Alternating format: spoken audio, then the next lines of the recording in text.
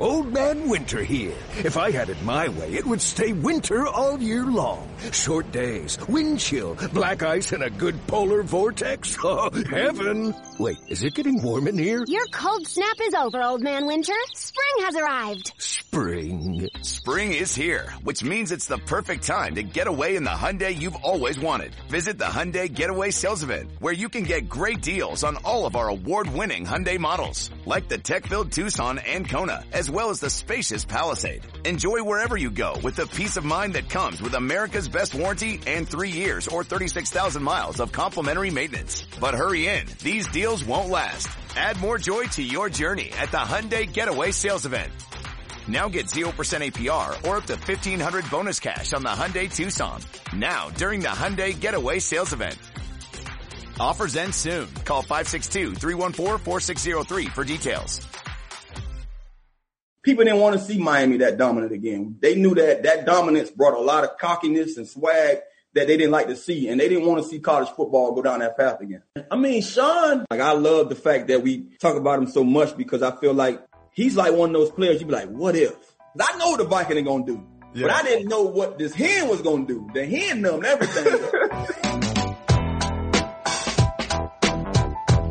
Yo, welcome to All Things Covered with Patrick Peterson and Bryant McFadden, part of the CBS Sports Podcast Network. The name says it all. If you like what you hear, make sure you leave a 5-star rating on Apple Podcasts. You can also watch us on YouTube. Just go out and visit youtube.com/all things covered. So make sure you subscribe and turn on your alerts so you can get the show right away. Pat, we got another fantastic episode for our viewers. What are we going to cover on this show? Yo, Mac, as we all know, it's draft week this week, so we got to chop it up on what's going on in Cleveland. Yep. And we also got an opportunity to chat with a former first rounder from the University of Miami, Santana Moss. Plus, I have another announcement to make. Ladies and gents, you guys been following the show first quarter. Here's where we chop it up. This is a very, very different chopping it up segment. We got a special announcement. We're dropping some big time news on All Things Covered.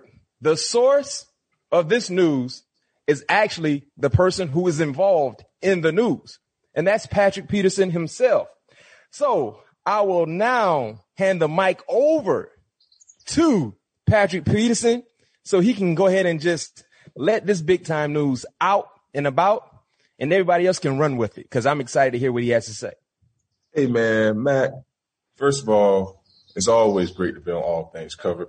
Yes, sir. But it's another great thing to just feel completed. I know complete now? Yeah. You read the Bible, you know what number stands for, completions. Mm-hmm. It was only right to do it. What? Whoa. Okay. Okay. So it was only right to go back to the 7, Matt. So you're telling us your number for this upcoming season. Yeah. With the Minnesota Vikings, you going back to your college days and your high school days, and you rocking the number 7. Hey, it's official, man. For everybody, don't think what it says. That's the hard number too. That's not a soft number. What it says inside, Matt? Yeah, that's the authentic. That's it. Yeah, that's the authentic. That's not a soft number. That's the hard number. So you rocking, you back at, as you say, 7. You rocking number 7. Why are you returning? Why are you returning back to your college number? Hey, man, I think that's where it all started, man. Thing is just like we talked about a couple shows ago, man. The good Lord working mysterious ways, man. And just all three of my favorite numbers are aligning. I got an opportunity to rock back number 7. This is my 11th year. My birth, I'm born on the 11th day in July. My second favorite number is 21 season. It's 2021 season this year. So, yeah. Everything just lined up perfect. And, once they, passed that new rule of, skill positions able to wear, any number between 1 and 49, it was only right. I always wore it in high school. I wore it in college. I always felt comfortable with it. And that's who, how I felt that's what started, me. So it was only right to go back to my roots and rock that set. So let me ask you a question. Let's say number 21 was available for the Minnesota Vikings.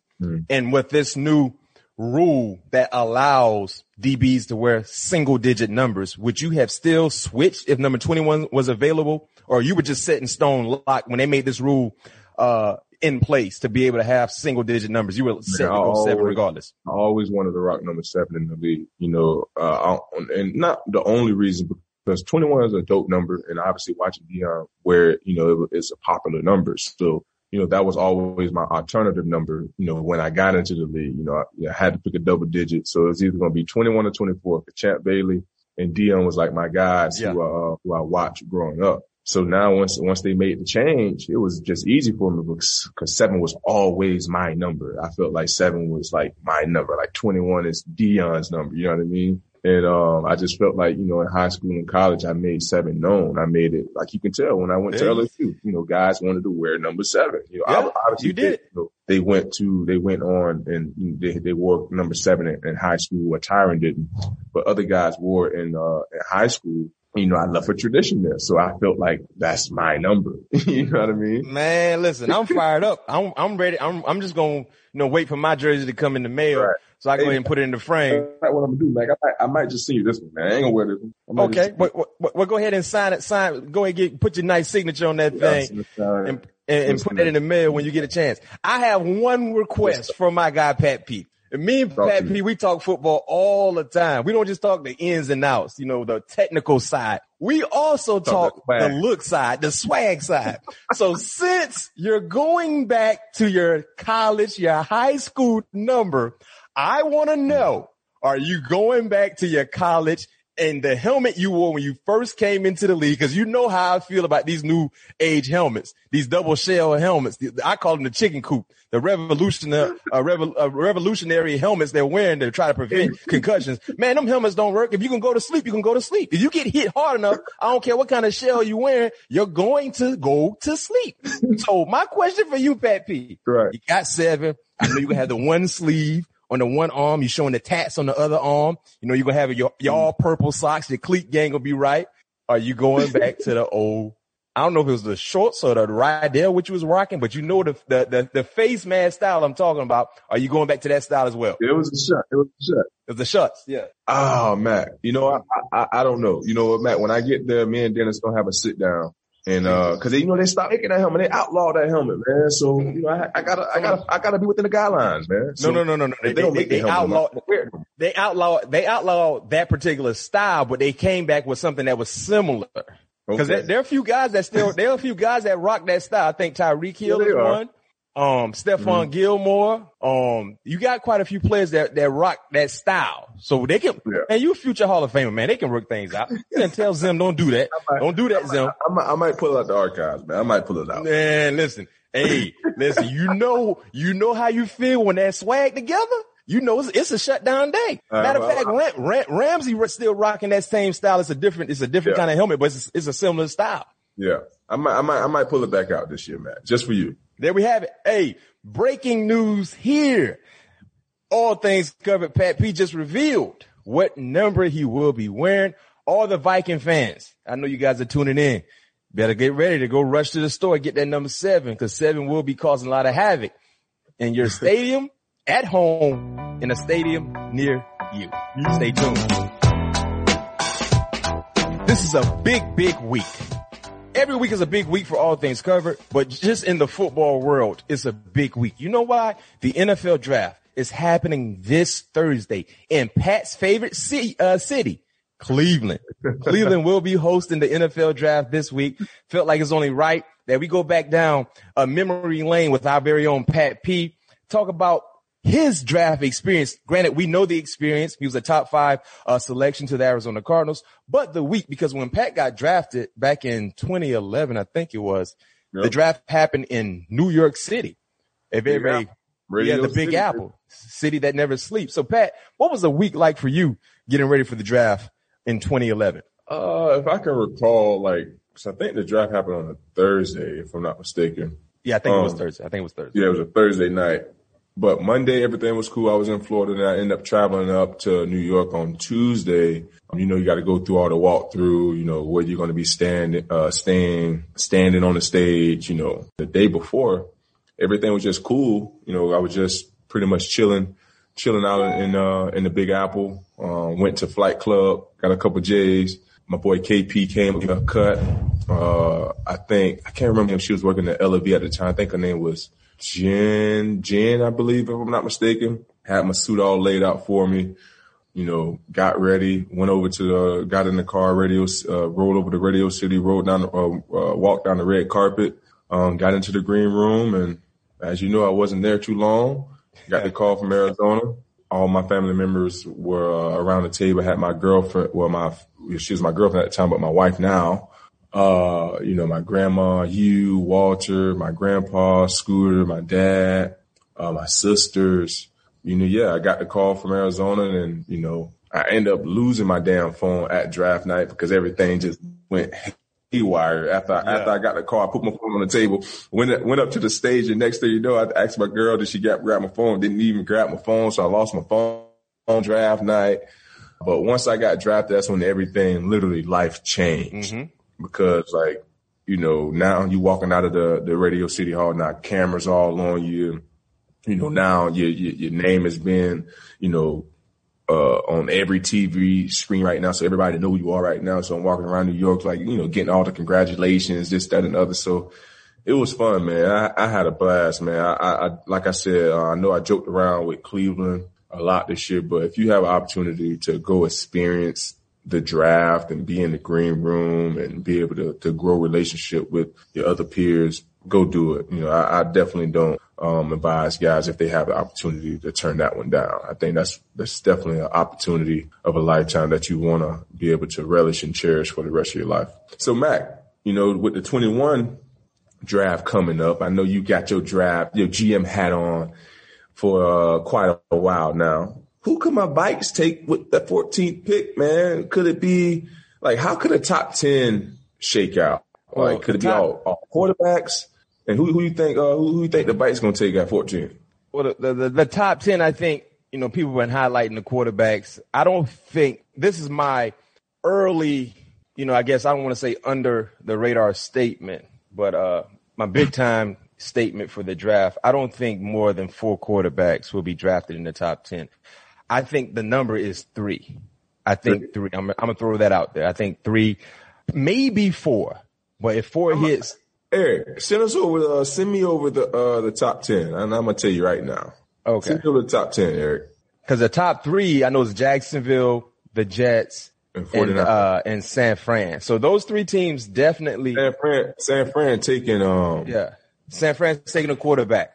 Where it gets real tricky. They're gonna take Fields. Yeah, we're not taking the quarterback. Wait a minute, no. San Fran might take Mac Jones, Pat P. Nah, they're gonna take Fields, man. But that's the thing. So those 3 teams definitely they will take a quarterback. The wild card is Atlanta. I like Jones, but Jones is much more like a stationary quarterback. And that offense and Kyle Shanahan offense, you got to be able to, and he can move, but you got to be able to throw the ball on the run, play action. He can do it. See, y'all jumping on Mac Jones because he got a soccer dad body and look like he smoked cigarettes. No. I'm not saying that. I'm not saying that. Mac Jones, he did awesome this year for what he had to do at Alabama. But what I'm saying is, athletically, Justin Fields is more athletic. Oh, yeah. All the same throws that Mac Jones can. That's what I'm saying. Man, Mac Jones was probably one of the more accurate quarterbacks. Mac Jones was more accurate last year than Joe Burrow was in 2019. And he just, like I said, when he take his shirt off, you're not going to pick him to be on your Sandlot football team because he got a little gut. His ab game ain't really put together like that. Yeah, I don't even look at that. That's what a lot of people look at. Because the league is starting to transition to guys that can really move, like quarterbacks that can make people miss, quarterbacks that can turn a 30-yard run into a 40 or 50. Because it's a copycat league. You look at some of the young up and coming quarterbacks. They can all move. He might not be as athletic as Zach Wilson, Justin Fields, Trey Lance, heck, even Trevor Lawrence. But I think he's getting criticizes a little more than deserving because he lacks the athleticism that they have. But I do agree. I'll say this though, Pat P. San Fran will either take Justin Fields or Mac Jones for sure. And it's going to be Justin Fields. Wow. Yeah. Any other name definitely would surprise me. But outside of those 3 teams, if there's not a team that trades up in the top 10. I don't know if Atlanta will take a quarterback, so that's why I only say at least three guys will go for sure. Yeah, I think Atlanta may trade out of the fourth pick. The Lions not taking a quarterback. Panthers not taking a quarterback. Nope. The Broncos need to take a quarterback. Yeah, that's another question mark. We know Cowboys, they're not taking at 10. Bengals not taking a quarterback. No. So if Atlanta trades out of that, the fourth position, that's going to be the wild card. Yeah, if Atlanta trades out, whoever trades in, they're taking a quarterback. Right. I think 100%. They're definitely making that move to take a quarterback. Right. And to answer your second question, your new team, the Minnesota Vikings, what I see happening with them in the first round, currently they're at 14, right? They're selecting 14. They either go offensive line or defensive line. They released starting left tackle from last year, Riley Reef. This is a very, very heavy, deep O-line class, especially at the tackle positions. So they might go out and go get a guy to fill the shoes left by Riley Reef. And if not, O-line, maybe pass rusher. Go get you an up-and-coming pass rusher to pair it with Hunter, who's back healthy. But those are the two sides that I easily see going, for the Vikings. Either O-line, specifically speaking, tackle, or DN. Okay. In either direction, I think your team gets better. So maybe if they feel like offensive linemen are so deep, you might go get a DN in the first round and double back or go back in the second round and go get one of the tackles that may be available, because this is a very, very heavy offensive tackle draft. And now you can get quality value at that position in the second round and maybe even in the third round. Okay. I like that. All right. You guys know what time it is. It's your favorite part of this show.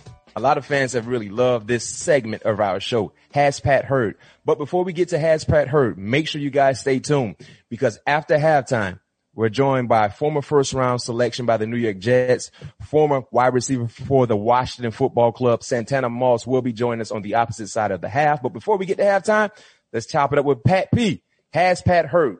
This is where we check in on how Pat P has been doing with the sporting news during his offseason. Pat's record so far, 22 of 33. So he's gotten 22 questions right out of 33. So he's doing fairly well. Last week, we're going to say he was 3.5 out of 4. Oh, thank you. You gave me that one. 3.5 out of 4. So the first question for you is, the actual body weight of Devontae Smith was just revealed last week. Do you remember how much he weighed? I did remember hearing that story, but I think I'm going to take a wild guess. I did hear the story, but I don't remember the number. Okay, if you don't give me the exact number, I'll count it as being correct for you. Okay. If you can tell us, if you can get within 3 or 4 pounds of the actual weight. Yeah, it was 160 something. Okay, you got to give me a number. I said 3 or 4 pounds. If I'm not mistaken, I think it was 167. Oh, you got it. It was 166. Yeah. Okay, yeah, I remember seeing it. Okay, so my second question for you before we go to the next Has Pat Heard question. Do you think he should drop in the draft because he's 166 pounds, regardless of what he did in the collegiate level, dominating? Do you think should he drop because he's that light? Playing wide receiver. Devontae a ball player, man. And it's hard to deny a ball player. And the proof is in the pudding. You put the film on, and the ball is in his hands. He go get it. It's electrifying. Like, point blank, period. You know what I mean? He's done it against the best competition in college football. I agree. You know what I mean? Week in, week out. He's won a trophy, won it for a reason. I agree. The first receiver Heisman Trophy winner in 20-some odd years? Yeah, Desmond Howard. Longer than that. Like we talked about, Mac. They don't pass those out now. No, sir. No, sir, Bob. Okay, Pat P., you got that one right. The second question for you is, Trevor Lawrence just signed a $2 million endorsement deal with what drink company? I did not hear this one. Okay, it's a drink company, though. You can get a guess. It's $2 million, so is it a sports drink company? Yes, it's a sports drink company. He went to Clemson, so that's ACC. Yeah. Okay, I see you trying to go ahead and figure it out. That's not Gatorade, so I say Powerade. Oh, it is Gatorade. It is Gatorade, really? Yes. Okay. He already signed a deal with Adidas. He just signed a $2 million deal with Gatorade. That might be a half for you right there because you did say. Yeah, because I know I know they got Gatorade there, but I know most ACC schools with it being, at least from when I know we don't drink Gatorade because we don't drink Gatorade either because you know why? Exactly. Because Florida. Exactly. Florida. So that's why we don't drink Gatorade. Mm-hmm. So I thought most other teams, and for some odd reason, I thought I saw Powerade on their cooler cans, but yeah, that's why I went that way because I know the history of college football and Gatorade, and that's why I said Powerade. But got me. Okay. Next question for you. What game did Eagles head coach Nick Sirianni play with draft prospects during Zoom calls? The head coach for the Eagles, he said he played a certain game with draft prospects on Zoom call. I didn't hear this. Rock, paper, scissors. He played a game, rock, paper, scissors, shoot. Yeah, he did. I don't know what, Was the breakup, the monopoly? He said he wanted to see how competitive the prospects were, like in trying to win. So he wanted to play rock, paper, scissors with them. Yeah, I don't. Yeah, that's what he said. Hey, Mac, is my screen froze? No, are you frozen? Oh, you're not. I saw your eyebrows move. Oh, you know. Nah, he should have been frozen saying that foolishness. Right. Yeah. What that mean? How can you determine how competitive? This is rock, paper, scissors. What about people who don't even play rock, paper, scissors? Like what? That don't even my make daughter sense. played rock, paper, scissors, shoot. So you telling me that she competitive? Yeah, my kids play it all the time too. And that's the thing. They do it wrong sometimes. If some people say rock, paper, scissors, shoot, or some people say rock, paper, scissors, and they just show what they had. One, man. You know how some people like, what are we doing? No, it's like, the third. Rock, paper, scissors, shoot. Yeah, exactly. Right? Well, that's what he said. He said, he wanted to see how competitive they were and wanted to talk trash to them. Hey, you remember, man, Cincinnati Bengals asked me, man, what's the difference between a pen and a pencil? Yeah, we saw how that worked out for Cincinnati. Yeah. Right? Yeah. Okay. Last question for you. Gronkowski set a new Guinness World Record for what? I haven't heard this either. That's what, hey man, Mac, you see me where I'm at right now? I ain't even at home, man. Yeah, I know. I'm happy to see you on dry land because usually you ain't on dry land. You got me at the perfect time, man. This was a great week to hit me as Pat Herb, and y'all you've been doing pretty well the last few shows. Yeah, because I was home, man. I was on dry land, coach. Yeah. Hey, but let me tell you what he did. He caught a pass from a helicopter 600 feet. Oh no! You saw it, right? I did see that, but I didn't know that was him because he had a number jersey. Yep, that was Gronkowski. So I got that right. I didn't know that was Gronkowski though, but I saw that this morning because it was 600. I can tell you exactly what it was. It was in Arizona State Stadium. Arizona football. State. I think it was spring football. Not Arizona State. Arizona Wildcats, not the Hook'em. However you said it in Arizona State. But anyway.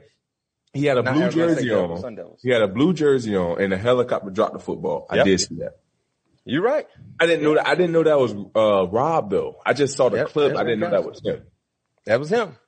Okay. All right.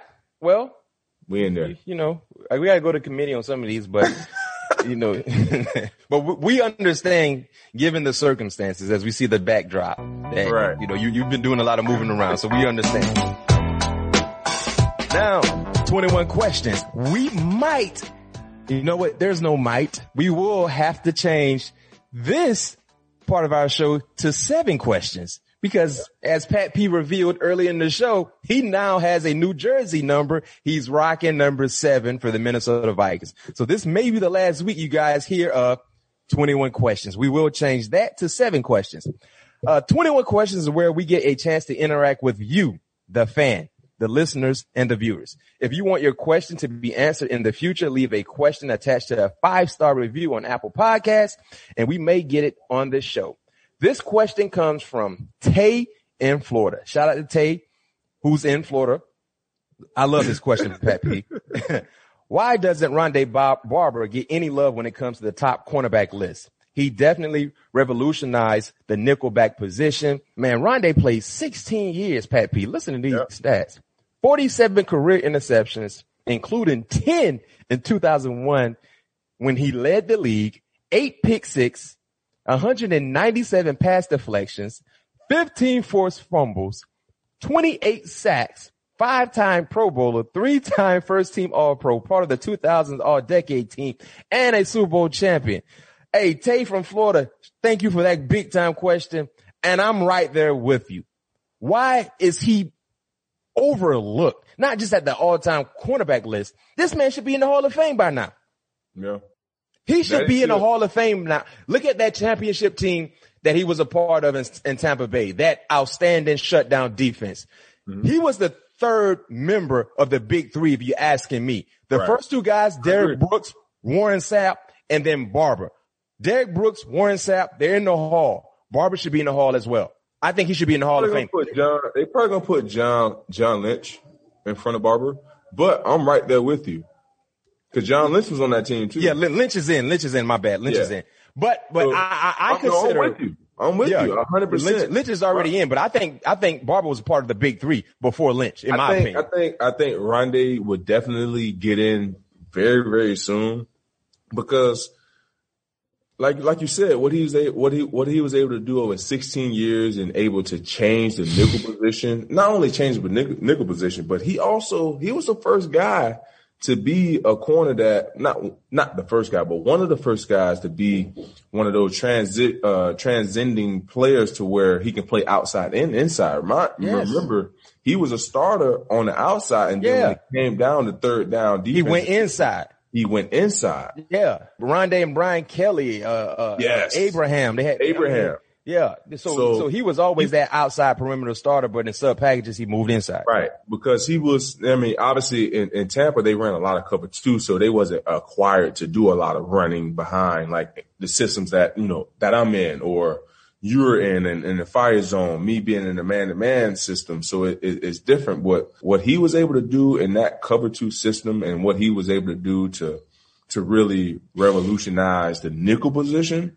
It was like he's the god of the nickelback position. No question. Like, he's the nickelback image. Right. No doubt about it. He could be the corner image for guys who have the same stature. You know what I mean? Not be big like yourself, but guys that can be so instinctive. 47 interceptions, man. This man had 8 to the house. 8 pick sixes. 28 sacks. Yeah. 15 forced fumbles. This man was he was a baller. Anytime he played against Philadelphia. I'd have been nabbing him. It was Philly.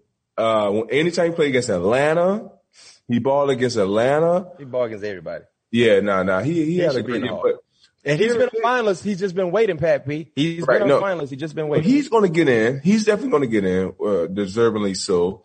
But here's my thing. This where I think, and I don't want to get no grief over this or anything like this, but this is where I believe where the committee got to have people that played the game. You said this before. In between the lines with these guys. Because there's a lot of guys out there that got the stats that, belong in the Hall. And that's not there because I forgot who we had on. They talked about this. The younger writers that maybe. Was it Steve Smith Sr.? I think it was, but that may not have X, Y, and Z back in the 70s. Here we are in 2021. So how do they know? Oh, that was Mel Blunt. That was Mel Blunt who said that. Mel Blunt. That's who it was. So that's why we got to have more guys that play the game, more guys that's in the white lines that are actually watching the game, because that's my biggest thing on people who are giving out, not discrediting them, not all of them, but for the most part, they're watching the primetime games. If you're going to really do your due diligence and put somebody in a category where they should belong, you have to watch everybody. You have to watch the games. You have to watch how they move. You have to watch how offenses are literally altering their game plan around this one player. Man, that matters. This is horrible that Barber is not in, but he has the numbers and he has the film. Yeah, and I think he will definitely be in soon because, me, Matt, with me wanting to have those aspirations of being in the Hall. No question. If you have 2 or more first team All Pro, it's a 40% chance of you making it. If you have 3, you got 3. If you have 3 or more, it's a 67%. It increases, and he's still waiting. We're gonna start it right here for Barber. We're gonna start it right here for Rondé. He'll be in soon. No question. Will be in soon. No question. We got to get that campaign going right now. Yeah, he'll be in soon. And I can tell you this much: They have leverage. The Buccaneers organization have leverage. They just won a championship. Yeah. They just won a championship. They have leverage to do something to try to get. Mark my word, he'll be within the next 3 years with his name. He should. He'll be in the next 3 years. And great question from Tay in Florida. Tay is in Florida. Great question. We want to remind everyone that you can find us on Instagram at All Things Covered Pod. Each week we give clues for our next guest. The first person to guess correctly gets a follow and a shout out on the pod. So we have to shout out Ant.HNZ, who was the first person to guess Kirk Cousins last week. You like that? Again. Like that? Again, follow us on All Things Covered Pod for the very best content from the show. It's halftime for us, but on the other side of the break, we'll be joined by Santana Moss. Stay tuned. Robert Half research indicates 9 out of 10 hiring managers are having difficulty hiring. If you have open roles, chances are you're feeling this too. That's why you need Robert Half. Our specialized recruiting professionals engage with our proprietary AI to connect businesses of all sizes with highly skilled talent in finance and accounting, technology, marketing and creative, legal, and administrative and customer support. At Robert Half, we know talent. Visit roberthalf.com today. Hey, it's Kaylee Cuoco for Priceline. Ready to go to your happy place for a happy price? Well, why didn't you say so? Just download the Priceline app right now and save up to 60% on hotels. So whether it's Cousin Kevin's Kazoo Concert in Kansas City, go Kevin, or Becky's Bachelorette Bash in Bermuda, you never have to miss a trip ever again. So download the Priceline app today. Your savings are waiting. Go to your happy place for a happy price. Go to your happy price, Priceline. Ladies and gents, we back from halftime. We promise you guys a special guest joining us on the opposite side of the half. We went out and made a big time addition. You guys know how we do. Usually we add members to the secondary. We even added some members to the quarterback position, but we went out and got a prime time electrifying wide receiver, good friend of mine, also a foe at one point in time on the collegiate level, first round pick in 2001 out of the University of Miami. I will not say out of the I won't say that letter. But I will say the University of Miami, 14-year NFL vet, 2005 Pro Bowler, second team All-Pro that same year. You can find him on Instagram at 8to9 on Instagram, man. Santana Moss here, All Things Covered. Join us on the show, Pat P, Brian McFadden. Tanner, man, how you doing? What's up, man? I've been, we gonna get off topic a little bit or a little early. I've been waiting for you to come back to Miami so we can boo, man. But we'll say. Hey, Pat P, I forgot to tell you, man. Tanner's heavy. He's heavy in the boot. Listen, man, I seen it all, Mac. I seen all the boos. Man, Tanner heavy in the boot, man. We gotta get in some of our stories a little later in the show, Tanner, man, because you know how we used to get it cracking in the boot down there in Miami. Yeah, no doubt. But man, we gotta address something just starting in the first quarter with you, man. Growing up, you a South Florida kid, Carroll City, you know what I mean? 305 Dade County, but you grew up rooting for the Hurricanes, the Seminoles, and the Gators. Why was it so hard for you to root for one team? Yeah, that's what I'm saying. How is that even possible? You rooted for all three in-state, big-time, blue blood football programs. Why was it so difficult for you to choose one to root for? I mean, it was only natural to root for the home team because I was from Miami, so you always going to root for Miami. My grandmother used to take me to Miami games when I was young. There was a guy, she said, that was something just like myself, a punt returner, wide receiver. I forgot the guy's name, but he was all world. And I never even grew up, really, that was way before my time. I was too young to remember. Mm-hmm. But as I got older and then I became a chief, I mean, something about them Seminoles, and it was just like, man, that chant we had. I went to a Florida State Cincinnati Bearcats game. My grandmother took me to my cousin was playing in Cincinnati Bearcats. He was a true freshman from out of New Orleans playing receiver. And I remember it like it was yesterday. And, just being in the area, I'm like, man, I'm rooting for Florida State. But my cousin's a Bearcat, so I got to show him some love. So I'm there rooting for my cousin, but I wanted Florida State to win. I bought a jersey. She gave me money to buy a jersey. And I bought the oddest number, 48. This 48 Florida State jersey. Mm-hmm. Bro, it's crazy how the world works, how things come back around to you. But I'm sitting there with this 48 jersey on. Family members mad at me. I don't care, man. I got a Florida State jersey on. And then fast forward, That was my number at Miami. Your freshman year. Your freshman year, right? So that's crazy. Yeah, I'm to win 48, and I'm sitting here like, man, maybe I'm getting paid back from winning that 40, buying that 48. I went to watch my cousins. But I don't know, brother. I really don't, man. It's just, I think it was always Florida State for me. You know, in the state of Florida, when you had to put all teams together, it was just Florida State. It was something about them more than it was with Miami, but I still couldn't just leave my team behind. So I rooted for them also. Yeah, but wait a minute. So growing up, hey Pat P, I got to dig a little deeper into this topic. I know you like to dig, man. You got to dig. Growing up, you had a diehard love for Florida State. But you go to Miami. Yeah.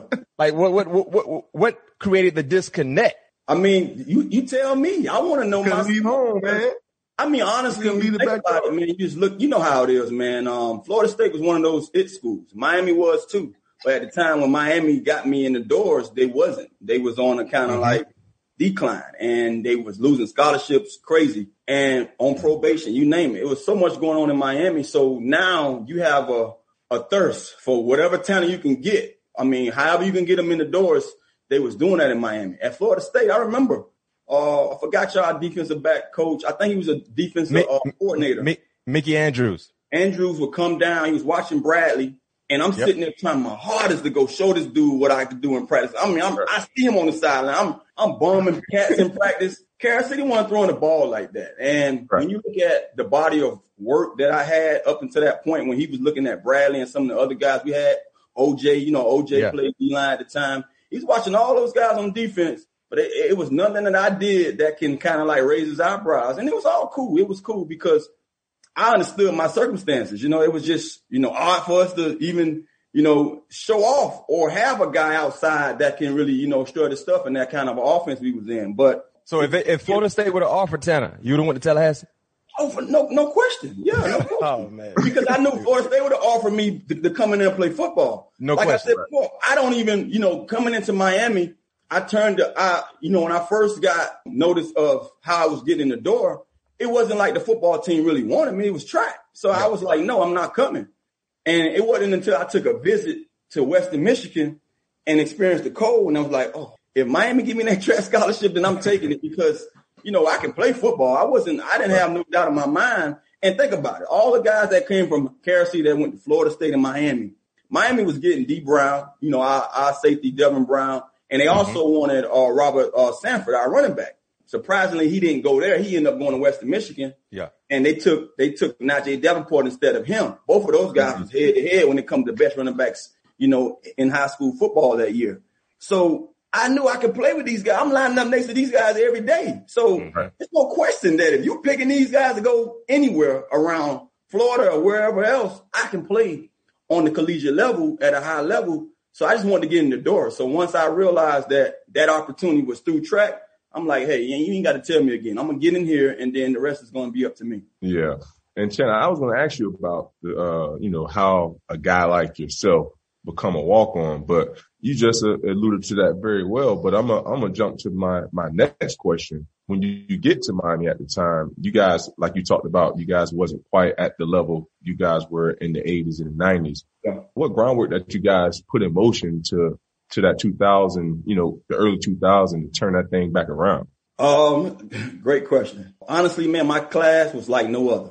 That 2001 class, graduating class, we came in 97 and we was all just eager to be. We grew up watching Miami. Like, you got to think about it. I saw it firsthand. I'm sitting right there in the backyard watching these Hurricanes be dominant, Right. So everybody else who they kind of went out to recruit, Reggie Wayne, Darryl Jones, you name it, all the other guys, Dan Morgan, all these guys who came in my class, Ed Reed, we actually got a chance to see what Miami was like. And we wanted to be a part of that. We didn't care about what they was going through. I'm like, look, in order for us to be known around here, we have to be a part of what these guys did by putting these plaques up, putting those trophies on the stand, and raising those banners in our stadium and stuff like that. So we was eager to make a difference. And then we also understood that we on probation right now. We have a prime time to really go out here and really strut our stuff and be noticed early because they need players. Like my freshman year, I think it was the most freshmen that ever had played in Miami history. We had to play walk-on. Yeah. I was a walk-on. I was considered a walk-on. Like it was guys other than me though who wasn't getting a scholarship that was playing as a walk-on. So it was just odd, man. But we went through so much that first year. Guys before us, they had a class before us with EJ, Nate Webster, you name it. It was EJ, Nate Webster, Al Blades, Damian Lewis. Leonard Myers was on that team. Yeah, that class, Leonard Myers came in with me. That class alone had already set the tone as that, hey, man, we got to make a difference around here. So the 2001 class just joined forces and like, look, we want to be a part of history. Not the history that's going on right now, a part of some of the history that was left behind. In order for us to do that, we got to come out and be special. So that's what happened, man. We really made a pact then as freshmen, like, look, before we leave here, we're going to win the national championship. That was our pact. So what was your emotions then, missing out on that epic season, seeing someone like Eric Reed, who ended college with you, being a part of that team? Like, what was your emotions seeing those guys win the championship when you went on to the league? I wasn't mad. I was more mad with the college football itself because I feel like they let us down. You know, don't get me wrong. Look here, however you want to call it, we got a chance to finally beat Florida State my senior year. Mm-hmm. I mean, at the end of the day, regardless of who was better or not, it is what it is. If you set the rules that say that you have to beat the best to be the best. We did that. You know, we lost one game early in the season where we went out to Washington and laid down. And we could have easily won that game if they give me that touchdown at the end of the game. You can go back and watch the film. All you need is 1 foot in college football. I got 1 foot in the end zone. They say I was out of bounds. But we gave these guys a game because we allowed them to get ahead of us early and we fought our way back. So whatever it may be, we put ourselves in that situation. But then we beat the best. Florida State, that was the best. We beat them. So fair and square, we should be honored or given that right to play in a national championship game. We wasn't. Hey, Tanner, real quick. So do you feel like the refs was against Miami at the time in the early 2000s? Because you remember in 2001, that PI call, which was not a PI. And, you know, I was a huge UM fan as well. So do you think the refs had a little bit to do with, you know, with the game at the time, or you think they felt a certain way about you? You know what? I could sit here and be that bitter player and say, yeah, it was always against us. And so a little of that still lingers in my head, thinking that people didn't want to see the dominance again. I do believe that. Right. But some of that stuff was hard to, not see because we were just dominant. We was a dominant force. If you think about it, if we allowed to go to the 2000 national championship, not saying that we just going to beat Oklahoma. We don't know. We didn't get the chance to play them. I felt we would, though. That team we was one of those teams. We easily beat that game. Not saying we will, but I'm saying if we beat that game, then they go win in 2001. Then 2002, they have another chance to win, which they won that game against Ohio State. That was, talking about that penalty. We easily have another three-peat in Miami. You know what I'm saying? So it was a lot. You can see now that we're talking about it.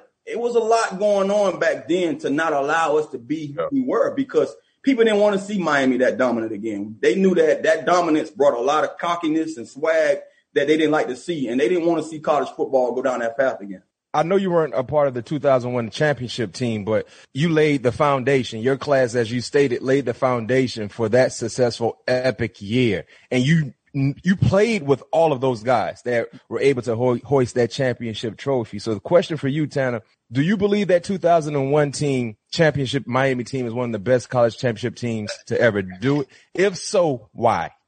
I mean, being biased, I'm going to say they was the best team ever. You know what I mean? No, you can't be biased on here. You can't be biased with it. You got to be honest. I'm going to be real. I mean, I can't look beyond Miami. I don't care about other schools because that's where, that's all orange and green. Like, at one point in time, it was other schools that I wanted to attend. Yeah. Once I got in those doors, it was nobody else that I ever thought about, But I truly believe that the 2001 team, especially because they won a national championship, they have to be, when it comes to just the athletes alone. And then it wasn't about just winning it. You know what I mean? It's the way they won it. You know what I mean? It's the scale of how you watch those games. Those games, you can arguably sit here right now. We can sit here and bring up a lot of cases of each guy that was a part of that championship. What did they do afterwards? You know what I'm saying? Guys that made, monumental, or you could say pivotal points in that those games leading up to the national championship and the national championship game. What was their post careers like after they left?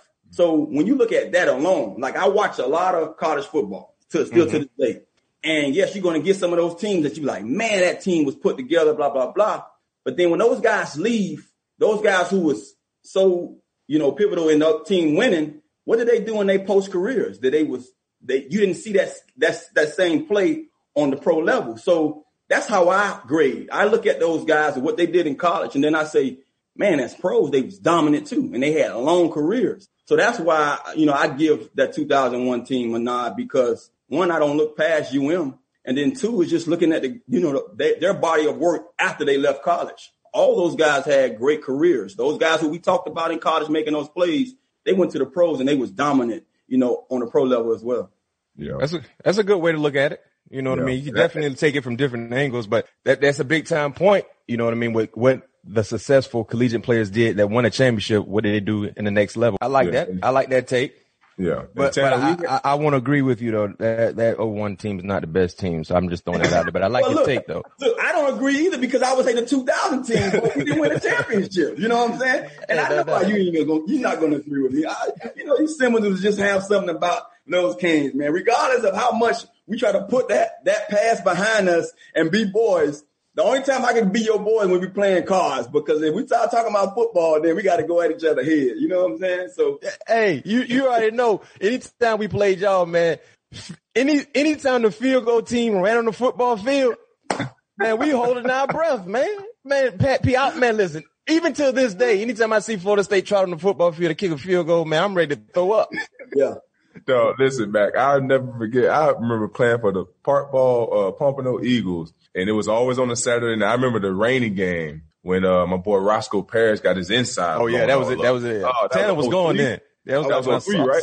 03, yeah. That was my junior year. That was 03. Boosie. That was Boosie hit him. Boosie hit him. Yeah. They had them orange pants on. That was like our first time rocking them orange pants. Hurricane game. I was like, yes, sir. Hey, but I remember watching all those games, doing park ball, getting ready for my game. But Tanner, man, we heading to draft this week, which is mind-boggling to me. I didn't even know you was in the same draft class as Reggie Wayne. Yeah. So heading into draft night, did you think you or Reggie Wayne would be the first Miami receiver selected?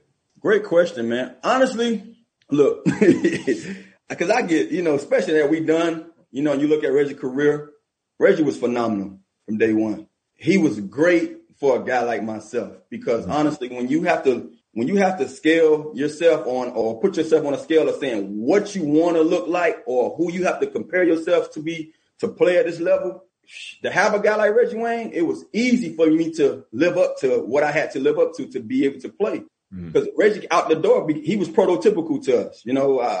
I've spoken about this many of times to different podcasts and different, people I share stories with. Reggie was the prototype as a wide receiver in the collegiate level that I've ever seen. And it was like he was on my team. I feel like he was just at 6'1", 6 feet 6'1". He had the size, he had the build, he caught everything. And, I look back at a lot of receivers, I judge them, and I say, man, what could I bring to the table that's going to allow me to be in the same breath as Reggie Wayne?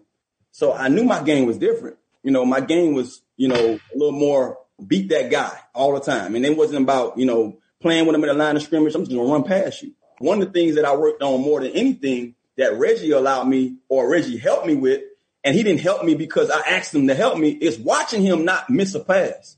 However that ball got to him, he caught it.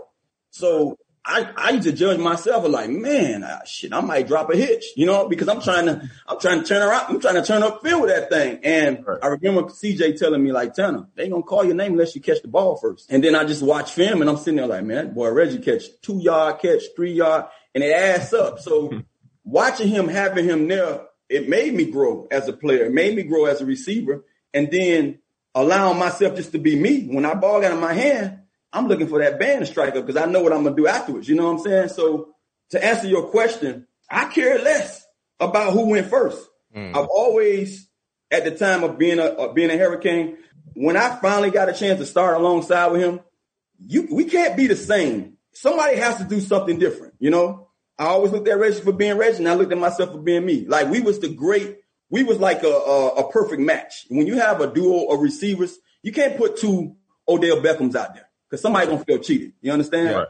You got to have a Reggie Wayne and Santana. You got to have a guy that's going to catch everything, that's going to move the chains, that's going to dice you up, that's going to beat you up. And then you got to have a guy that's, you know what, when you caught slipping, you know what I mean? And that's how I look at myself. I never compare myself as being better or less because I felt like together we meshed perfectly. You know, so when we was coming to the draft, my body of work kind of had built up to the point to where you look at it and you was like, I heard the rumblings that Tanner, my junior year, they told me like, look, if you get into this draft, you and P-Dub, you might mess up things for P-Dub. That's what I was hearing my junior year. So going into my senior year, it was no doubt that I was going to get drafted in the first round. I had no clue who was going first or second. I just felt like I was going to be drafted in the first round. So when it happened, at the time, I didn't have even a chance to let it, soak in like, oh man, I just got taken before Reg. It was just a great moment because I've always looked forward to having this moment. Yeah. And Santa, you were selected 16th and Reggie went 30th, right? Yeah, Reggie went 30th.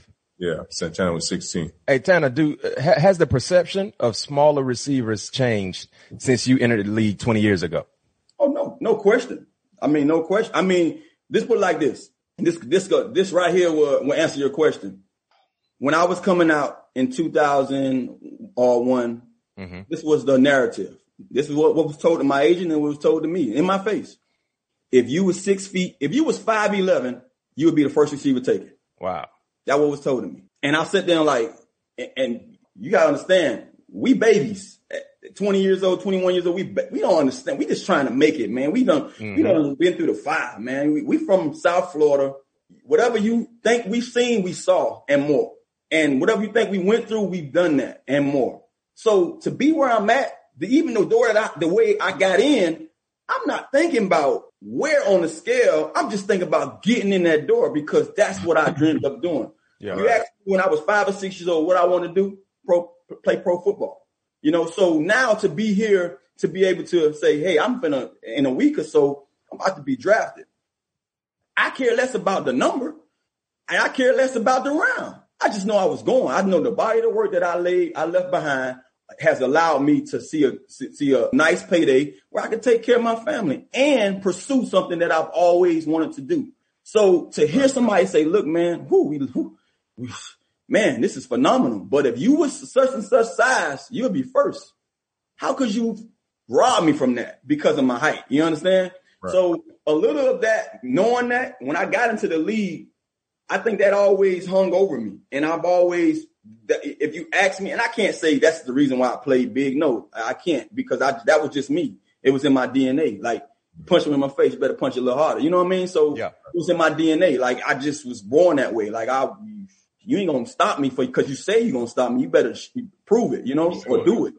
And hey, Tanner, real quick, before I forget, you talking about bigger receivers. Do you remember the receivers that got drafted before you? Oh, no question. Yes. Robinson. Okay. Dave Terrell. What college they went to? Everybody, Dave Terrell went to Michigan. He got drafted by who? He went to Chicago. Okay, yep. He was the first one. Robinson went to South Carolina. North Carolina State. There you go. Yep. And who drafted him? Seattle. Uh-huh. And Rod Gardner went to the Redskins. Well, now that's called the Washington football team. Yep. So, and what college you went to? The U. You already know what time it is. But think about, hold on. Now that we bring that up, and I don't know if we was going to get to this or not, ask me what I was told that I was going, what team I was going to of draft week. What team you was going to draft week? I talked to nobody but Washington Press. Really? I was going to the Washington Redskins at the 15th pick. Everybody and their mama called me from Washington like, are you ready to be in the, back then it was called, wow. So being that I'm the person that I am, like, show me. I'm not from Missouri, but you still got to show me. I never got my hopes up high. Wait a minute. Like, look, man, until I get drafted, I don't want to talk about where I'm going, but whatever happens, it's going to happen. So Washington, they're telling you they're going to draft you, but instead of drafting Santana Moss, they go draft Rob Gardner, another wide receiver. Yeah. So now let me tell you why. Dan Snyder wanted me, and if I'm not mistaken, Schottenheimer wanted a taller receiver. And they had a few. Look, this is crazy because it lingered around my whole Jet career.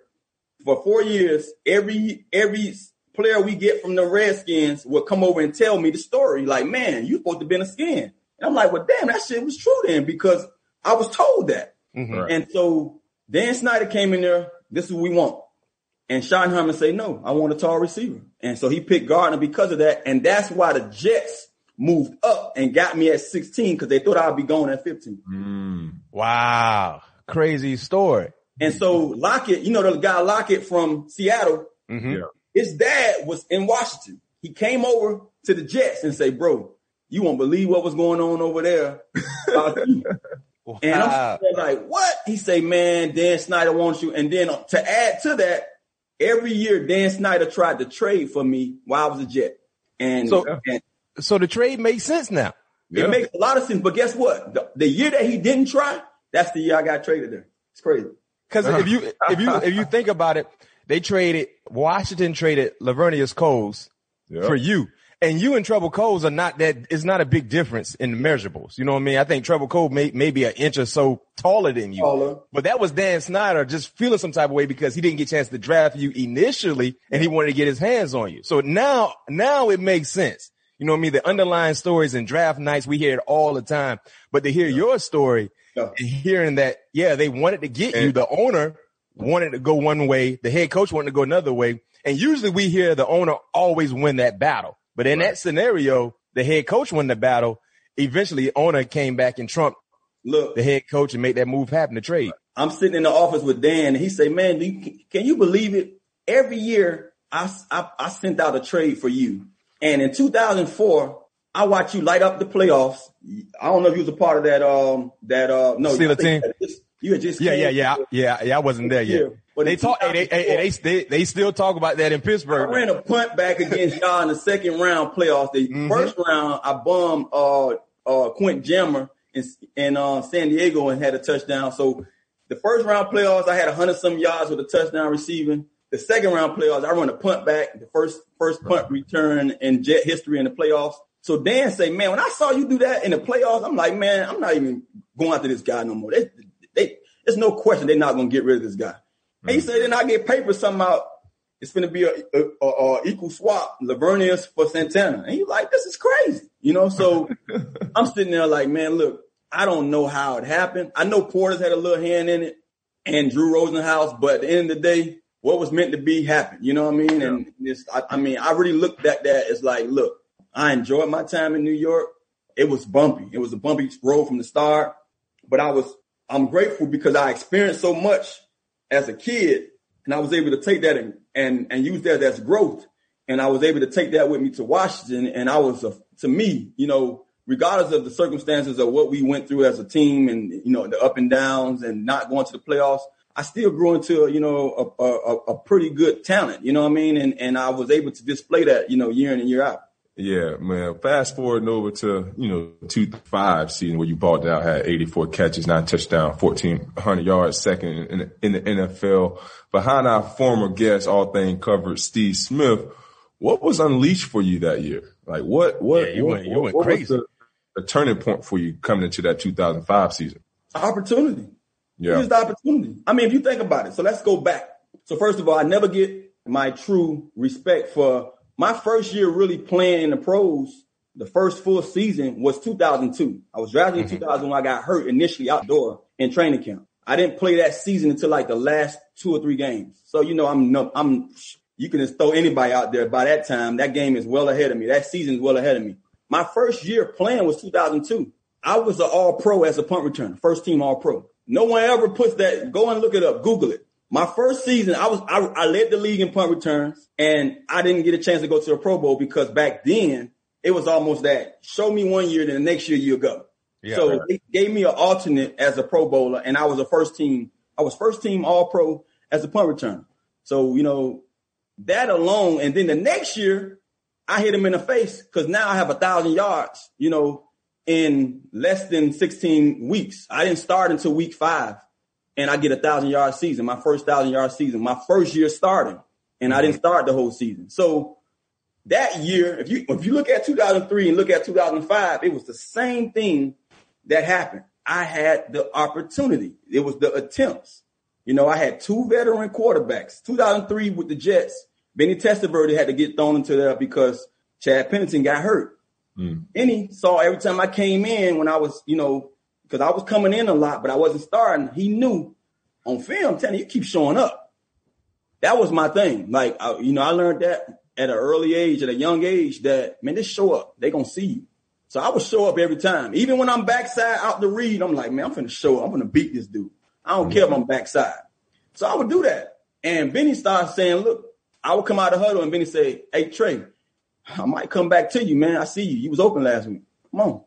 And he did it against Miami. I beat Sam Madison on a bum, I remember. I scored that touchdown, and the rest was history. Benny came to me every play. So you fast forward, that season there, I had 1,100-some yards. I had 10 touchdowns. I broke a record for the most touchdowns in a consecutive game, you know, for the Jets. And I'm a Pro Bowl alternate again. You know what I mean? It's crazy how this stuff is. So now, 2004, they like, man, this man finna get paid. Let's blackball. They don't want to throw me the ball. Right. But then now we finna get ready to go to playoffs. We got to throw 83 the ball. So all that stuff happened. You know, I can tell you that story another time. But to get to 2005, we had Patrick Ramsey as the quarterback. And the first game of the season, he goes down. Mark Monell goes in there within the 6th play of the game, 7th play of the game, I don't know. And he just have that same kind of, you know, vibe as Benny Testaverde. He's watching everything. I would come back to the huddle, and he'd be like, 8-9. How was it? You was open? And you know, as a receiver, I'm going to say, yeah, anyway. So I'm like, hell yeah, I'm open. And Mark, me and Mark didn't have a practice. We didn't have a practice rep all training camp. And got to think about it. This is my first time on, you know, with the team. So I went with Ramsey every play, every rep. And Mark get thrown out there, but just his knowledge of the game and just his respect for guys like myself, he put the ball in there at me, and then I went out there, being the guy who I was from day one, just hungry. And that's why the stats was up there, because every week now they drawing plays in the dirt for me, because they like, look, do it. We throwing it at you. So that's what's the difference from my whole career. If you go back to 2005, it was more opportunity, and we didn't really necessarily put a playbook up and say we're gonna run. You know how we have the little, we gonna do this, and that, and that. Man, they got to the point in the passing game in 2005. It was just like, look, put this and throw it to 89. We ran this, throw it to 89. And that's how I was able to go out there and accumulate so many yards and have the season that I had. Wow. They should have had that in the recipe every year after 2005. And speaking of your Washington career, MJ is famous for the flu game. Mm-hmm. But a lot of people don't know Santana Moss had a Hennessy game. 2007 against the Dallas Cowboys. Tanner Man is dealing with an injury. And if you don't know anything about the National Football League, when you're dealing with an injury, they usually emphasize a Toradol shot. We call it a T shot. They kind of numb the pain. You take it right before the ball game. It numbs your body for whatever ailment you're dealing with. You don't feel it until after the game, right? But you declined to take the T shot, and you decided to take a few shots of Hennessy. Fill us in on that story. Against the Cowboys. And by the way, before he gets into the story, viewers, 9 catches. Tanner had straight off Hennessy. 9 catches, 121 yards, and a touchdown. Straight off Hennessy. Tell us about that story. Hennessy shot. Hey, Pat P, that was the Hennessy game. We gonna go ahead and give that the Hennessy game for Tanner. Well, it's crazy because honestly, it's funny because I was doing it way before then. Mm-hmm. I think it meant more because of that game. I wasn't expecting to play. And I told what injury you were dealing with? I had a heel injury. So let me tell you how it happened. I go to New York, first time back in New York playing the Jets. Now, I go back to New York every year because we play the Giants in New York. You know, that's my division. It's my first time playing my old team back in New York. And good friend of mine, you know, Bo a DB, Bo a cornerback. So me and Bo talk football all day. That's like my boy, you know. He know who I'm playing before I know him. Bo knows Tanner don't watch the guys. I don't care about who I'm facing. I don't like to see what good they do or bad because I want to see that day. You know what I mean? Because I know it's going to be a difference. Think about it, Pat P. And yourself, B-Man. You know it's certain guys, when you face them, you're going to change this a little bit about your game off the respect alone. Yeah, right. I know that as a receiver. It's certain DBs off of what I do to the other DB or someone else, I'm going to change according to who I know him as. So I never cared about watching guys because I know it's going to be a different, thing or scheme when it comes to us, meeting each other face to face. So Bo warns me. He said, hey, man, the Jets have shown me by far the best corner that came out the draft. He's talking about Revis. He said, man, this dude here is lights out. I ain't know nothing diddly about Revis. So I'm like, well, yeah, all right, I hear you. So we go out and play. Had a pretty productive game. Like we didn't really, I could have won the game. I beat somebody. I'm not even sure if it was Revis or Revis. I beat somebody on a out and up, and Jason threw that thing in the stands. That's how. That was the story of my life, man. At times with Jay, I love him to death. That's my boy, but his arm was too big for him. He didn't know what to do with that thing. That could have won the game, but we ended up winning anyway. But throughout the course of the game, I caught like a slant or something on Revis, and he fell on the back of my leg. And I was trying to break the tackle. You know how I am. I'm trying to break the tackle, and he fell directly on the back of my heel. And that thing had a heartbeat. And I tried to just, I took something and got a pulse. But after the game, that thing swelled up on me, man. It swelled up on me. And so from there, I had to miss a week. I missed 1 or 2 weeks. And leading up to Dallas week, I was finna miss. Yeah. And Dan came down, he came in the training room, and I'm like, this is odd. Dan Snyder in the training room. And you got to think, it's still new to me. It's only my 3rd season with these guys. So I'm like, I ain't never see Snyder down here in the training room. Right. Like, man, right? So I'm like, we in the 3rd day of practice and I ain't out there yet. I doubt it, Yeah. Right. And so what we got to do? I said, what you mean what we got to do? I said, man, I can't even put a shoe on. Like, I'm walking around with that boot. Like I can't even put my heel can't even take nothing. It's too sensitive. And so and I tell the story because Dan had nothing to do with anything that I did. Yeah. He just wanted me out there. And so I was like, look, I said, man, I know what I can do. Because I realize just by seeing him down there and knowing who we facing, I'm like, oh, man, it's Dallas. This is why he coming down here. I said, man, well, and I was against not practicing and playing. Yeah. A lot of other players cool with that. Not me. Preparation was everything for me. Right. No question. Look, you can be my quarterback for 16 weeks. If I miss 1 week of practice with you, I need to know how the velocity of that ball's coming. I need to know what you're seeing in certain plays. That's why we rep this stuff. So I was always big on being out there. And by me knowing that I wasn't out there, I was like, okay, I'm counting myself out. So, but seeing him now, I just got a different breath of motivation. Like, oh man, the owner come down here checking for you. Can't let him down. That's how I'm built. That's how I'm wired. So I say, if I try Viking tomorrow in practice, and if it takes some of the pain away, I know what else to do on Sunday. Yeah. That Viking has got to give me the proof that, hey, work. So if this don't work, then I can rest assured that Viking ain't going to work. Never took a bike. I took a Viking only once, and that was in New York. And I'll share that story another day. But that's how I realized the Viking could work. Yeah. So I took the Viking on Thursday practice. And Thursday practice is where we putting the most, stuff in, especially red zone and all that stuff. Mm-hmm. And third down. And so I took it and I put the shoe on halfway. I taped it up real good. Made it through practice, but I looked stank. I was I had a lot of doubt. I had a lot of doubt in my mind, but I said to myself, I didn't try to hen. I know that's what I do anyway. Yeah. So leading to the game, I drank. It's just something that I did it in college in track, and that's how I got to this. So you were taking a shot back in your college days. I didn't do it in football in college. I did it in track in college. Yeah.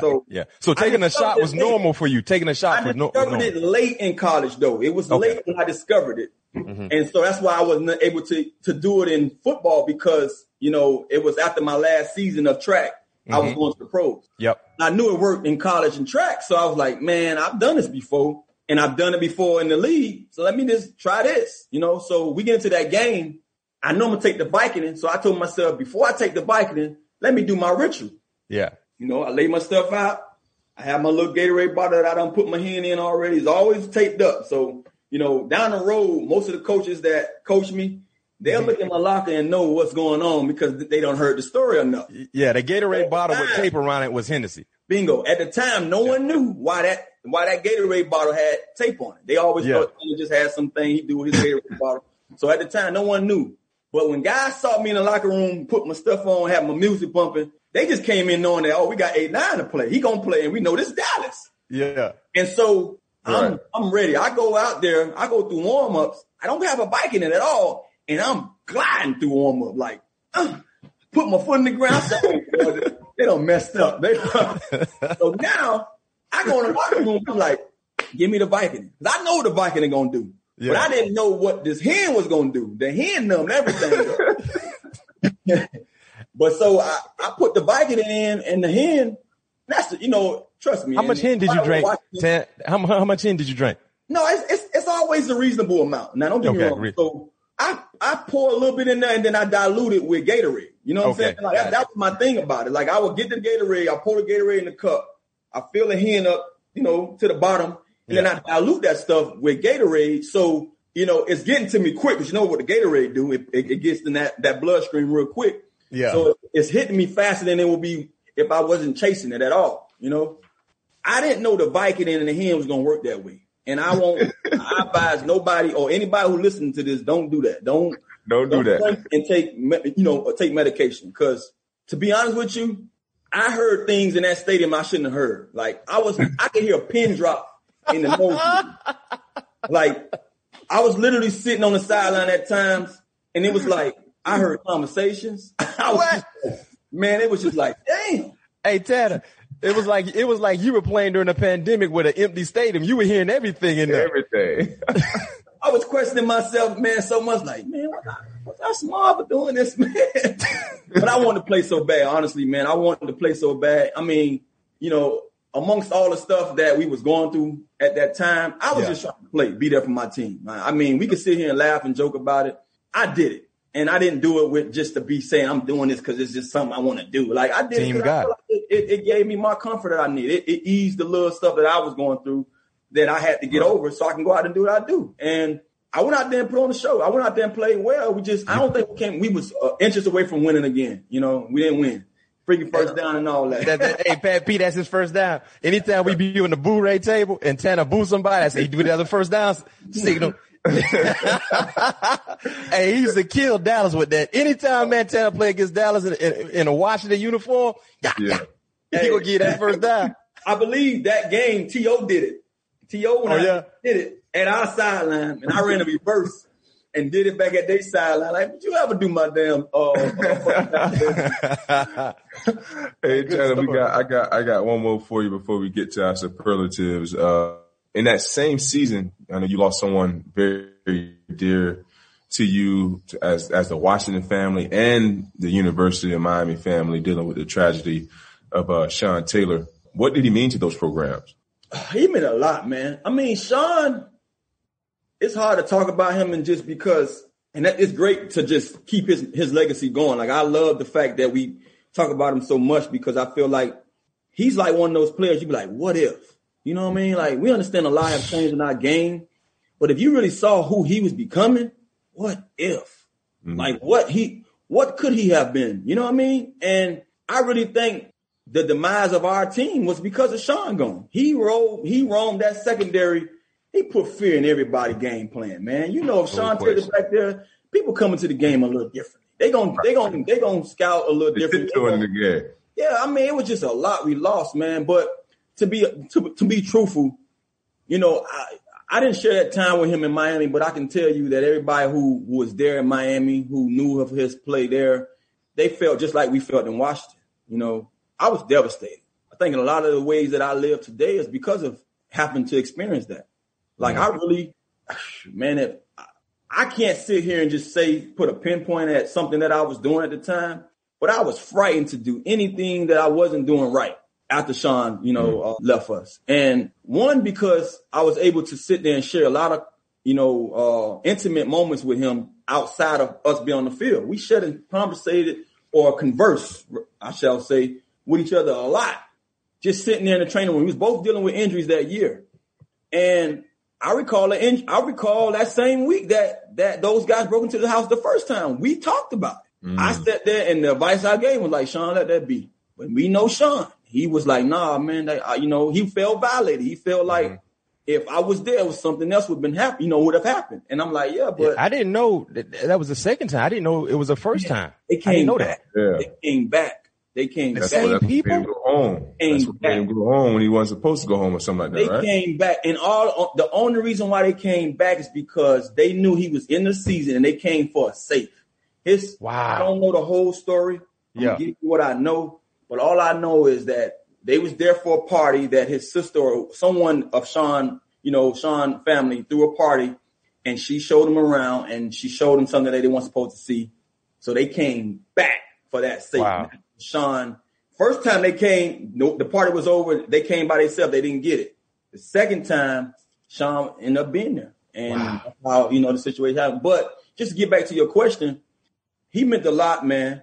And I think I tried my best for the remainder of the time I played as a pro to allow Sean to play through me. I know this might sound crazy, and people looking at, man, tell me what you're talking about.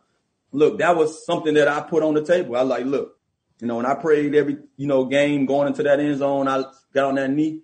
I wanted Sean to play with me because he, just knowing that his presence was always felt. Like I felt like walking in the locker room. You got to think, me, Sean, and Portis. Our lockers was next to each other. Me, Sean, and Portis. Like we was boys. We would talk that weekend that he left us. Me, Sean, and Portis was the last person in the locker room. Sean wasn't coming. We knew he was going to Miami. We was going to Tampa. Yeah. He told us to go out there and have a good game. I'll see y'all when y'all get back. So it was devastating, man. But, you can always find a silver lining in things, whether it's good or bad. And I felt like it woke a lot of us up, honestly. I really, truly believe that my game changed a lot. The things that I took for granted changed a lot. And I had more of a purpose, just knowing that life is short. And I always knew it was short, but it really showed me that. Just this guy had a promising career ahead of himself. And beyond football, I saw changes in this man as a man. Sean wasn't going out with us. We had a weekend in D.C. called the Three Kings. Yeah. Portis. So let me tell you how we came about it. Portis, myself, and Sean, we all from Miami. And I didn't even know the reason why we made this thing, but Portis realized that his birthday is the 1st of August, Sean's birthday is the 1st of April, and my birthday is the 1st of June. So we all like, and Portis made this thing, Three Kings. We all gonna have a weekend where and everybody and their mama would come worldwide, and they would come and party and celebrate with us. Sean would never show up, and if he did show up, he showed up on the last night, and he barely would hang. He'd show his face, but he was changing as a man. He stopped hanging. He stopped doing all that crazy stuff that we heard early in his career because he had a new purpose. He had a daughter, baby Jackie, and he wanted to be a better father. And the things that people talked about Sean in the paper, it was very hurtful to hear some of those people talk about him the same way when he passed. Because if I recall, was one reporter said, well, the person that we know, for what happened to him, it was almost something that we will assume that would happen. Wow. Like, know this man. How could you put that on somebody, And it took me by surprise, but then again, I wasn't surprised because I understand a lot of people that cover us don't really know us. They covering they see how they see the violence that he played with, the recklessness. They see, a couple of instances that he had where he spit in somebody's face and, the case that he caught for someone stealing his ATVs. All that stuff basically proves who you are, I guess. You know what I mean? In a world that we give people 1,000 chances, you know what I mean? So we're going to just judge you because of what we saw or what we heard. Yeah. And I think he left here and gave a lot of people that right to give him a bad rep. But guys like myself, guys like Portis, guys who really knew him and played with him, and the coaches that coached him, I'm glad that we are able to keep his legacy on and have these talks that we're having today about it. Well said, man. Sean Taylor listen, I was a fan and an enemy at the same time because anytime we played Miami, Florida State, Miami, we used to always go into the week, man. Don't help this man get drafted higher than where he should go. Oh, man. That's always said. Oh, man. And this man used to always pick six, knock someone out, block a punt. Oh, yeah. And oh, man. And but heck of a football player. And like you said, the what if that tragedy never happened, where is he when you talk about the elites of the elites, not just at his position, but in totality of all positional players in National Football League? Well, we're gonna see if we're gonna have him on the. I ain't gonna give him no. Yeah, hold on, Pat. Hold on. Yeah, you can't give him. You can't give him a hint. You can't give him a hint. we go transition to the superlative part of our show. And Pat P already had a question ready for you. So we out the gate. It's the first third down. We're going to press you. We're going to get in your chest. Pat P said he's going to get in your chest with this question. So Pat, you run with the first one. Miami Hurricanes, Mount Rushmore. 4 people. Yeah, Miami Hurricanes, Mount Rushmore. You heard the question, Tanner. Oh, rapid fire. Yeah, you got to give us 4. And there's a lot of greats in there, a lot of Hall of Famers. It's a lot. But you got 4. You got 4. Michael Irvin. Okay. Quarterback position, I would say Gino Torretta. Okay. Old school. That thing tough. Pat P, man, he having problems getting off that jam right now. He having problems getting off that jam. I'm fighting Pat P right now with this one. It's tough. And then guess what? It's not going to be everybody else's Mount Rushmore. I'm going to put Adrian James in that. Okay. He's more than EJ. And it's your Mount Rushmore, so who cares what anybody else thinks? I'm going to just say Ed Reed, man. Reed. Gino, Irvin, Adrian James, Ed Reed. That's Santana Mount Rushmore for Hurricanes. Ain't bad. His list. Yeah, his list. Last question for you, and our superlative part of this show. Most underappreciated wide receiver in the National Football League. You're looking at him. There it is. Looking at him. And look, and let's be real. You know me, and Mac, you know me for a while. I don't want nothing than what did I deserve. I don't want more than I deserve. Put it like that. All I want is what I deserve. But the reason why I say that is because people see, like I said, they're enamored by stats, and the stats doesn't always tell the story. It tells part of it because you have to go out there and do it. Yeah. But you have to understand too, and the reason why I'm going to bring this argument up, and I'm, like I said before, I care less. When I was a Hurricane, me and Reggie was fighting for 700 yards a year. That's all we was getting. I had 1 year when I had 899. And guess why? Reggie hurt his knee the last couple of games of the season, so it was on my show. But every year we knew we was going to get about 700 yards. Yeah. And guess what we was considered? 2 of the better wide receivers in collegiate football. So why did those 700-yard receivers didn't get no flack for catching 1,000 yards then? But then we get into the league, and just because you didn't have 1,000 yards, you're not considered top of your class or your core. I get it. Trust me, I fought hard every year for those 1,000 yards. That's all I wanted. Yeah. But if the system doesn't allow you to flourish that way, all you can be is all you can be. And I felt like with little that I got, I always, did more. And so that's all I want credit for. Man, look, I'm not nobody because I know how hard it is to play this game that we love and how hard it is to be elite at our individual positions. A lot of guys, man, I look at and I be like, whew. But then there's a lot of guys look at him like, bro, if I had a piece of what you had, you know what I'm saying? So, that's just being real. So as a receiver, all we can do is what they allow us to do. Like I need the guys up front to block for my quarterback. I need my quarterback to be in sync with me. When you got 15 of them in 14 years, how could you ever, find that comfort or find that chemistry and have those kind of, seasons, to put together? So I feel like I worked hard, man. I look forward for 800-yard seasons. No bull. That was my line. Look, man, when all said and done, I got to get 800. Yeah. Because I knew that it wasn't going to be peaches and cream for me. And you got to think, I'm already small in stature. So I'm like, I got so many odds against me right now. Yeah. I just got to get enough to be able to say I could be considered amongst the pack. And that's what I did. I fought hard for that because I knew that my team wasn't going to always. And then you got to also put into context that some of these offenses now are wide open. I played in a run-oriented offense all my career. Yeah, college and pros. Curtis Martin leading the league almost every year. Yeah. Then as a skin, now we call them, Washington football team. You had Portis. You had Alfred Morris. You had so many other guys that was back there that we fed that ball to. So the one time that I got amongst the offense that we really spread the football out was when the Shanahans got there. And by that time, I had one season with them when I had 1,000 yards where I was a starter. And the next years I was in the slot.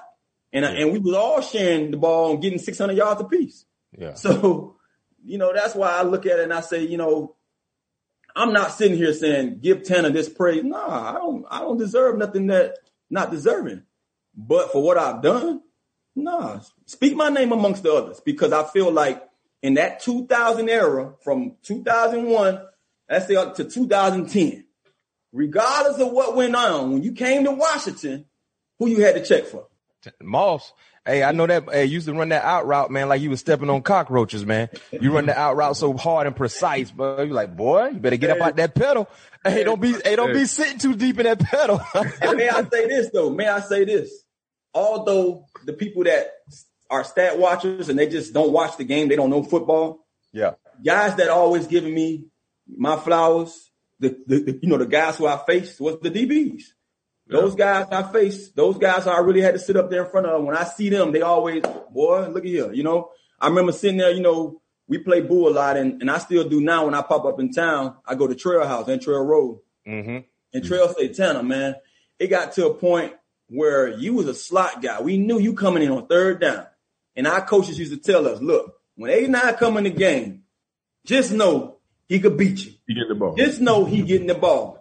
And Trail said, I be darned, man. You whoever on you, that you beating them. And we saying, especially 3rd and 6. We just sat here and went over this.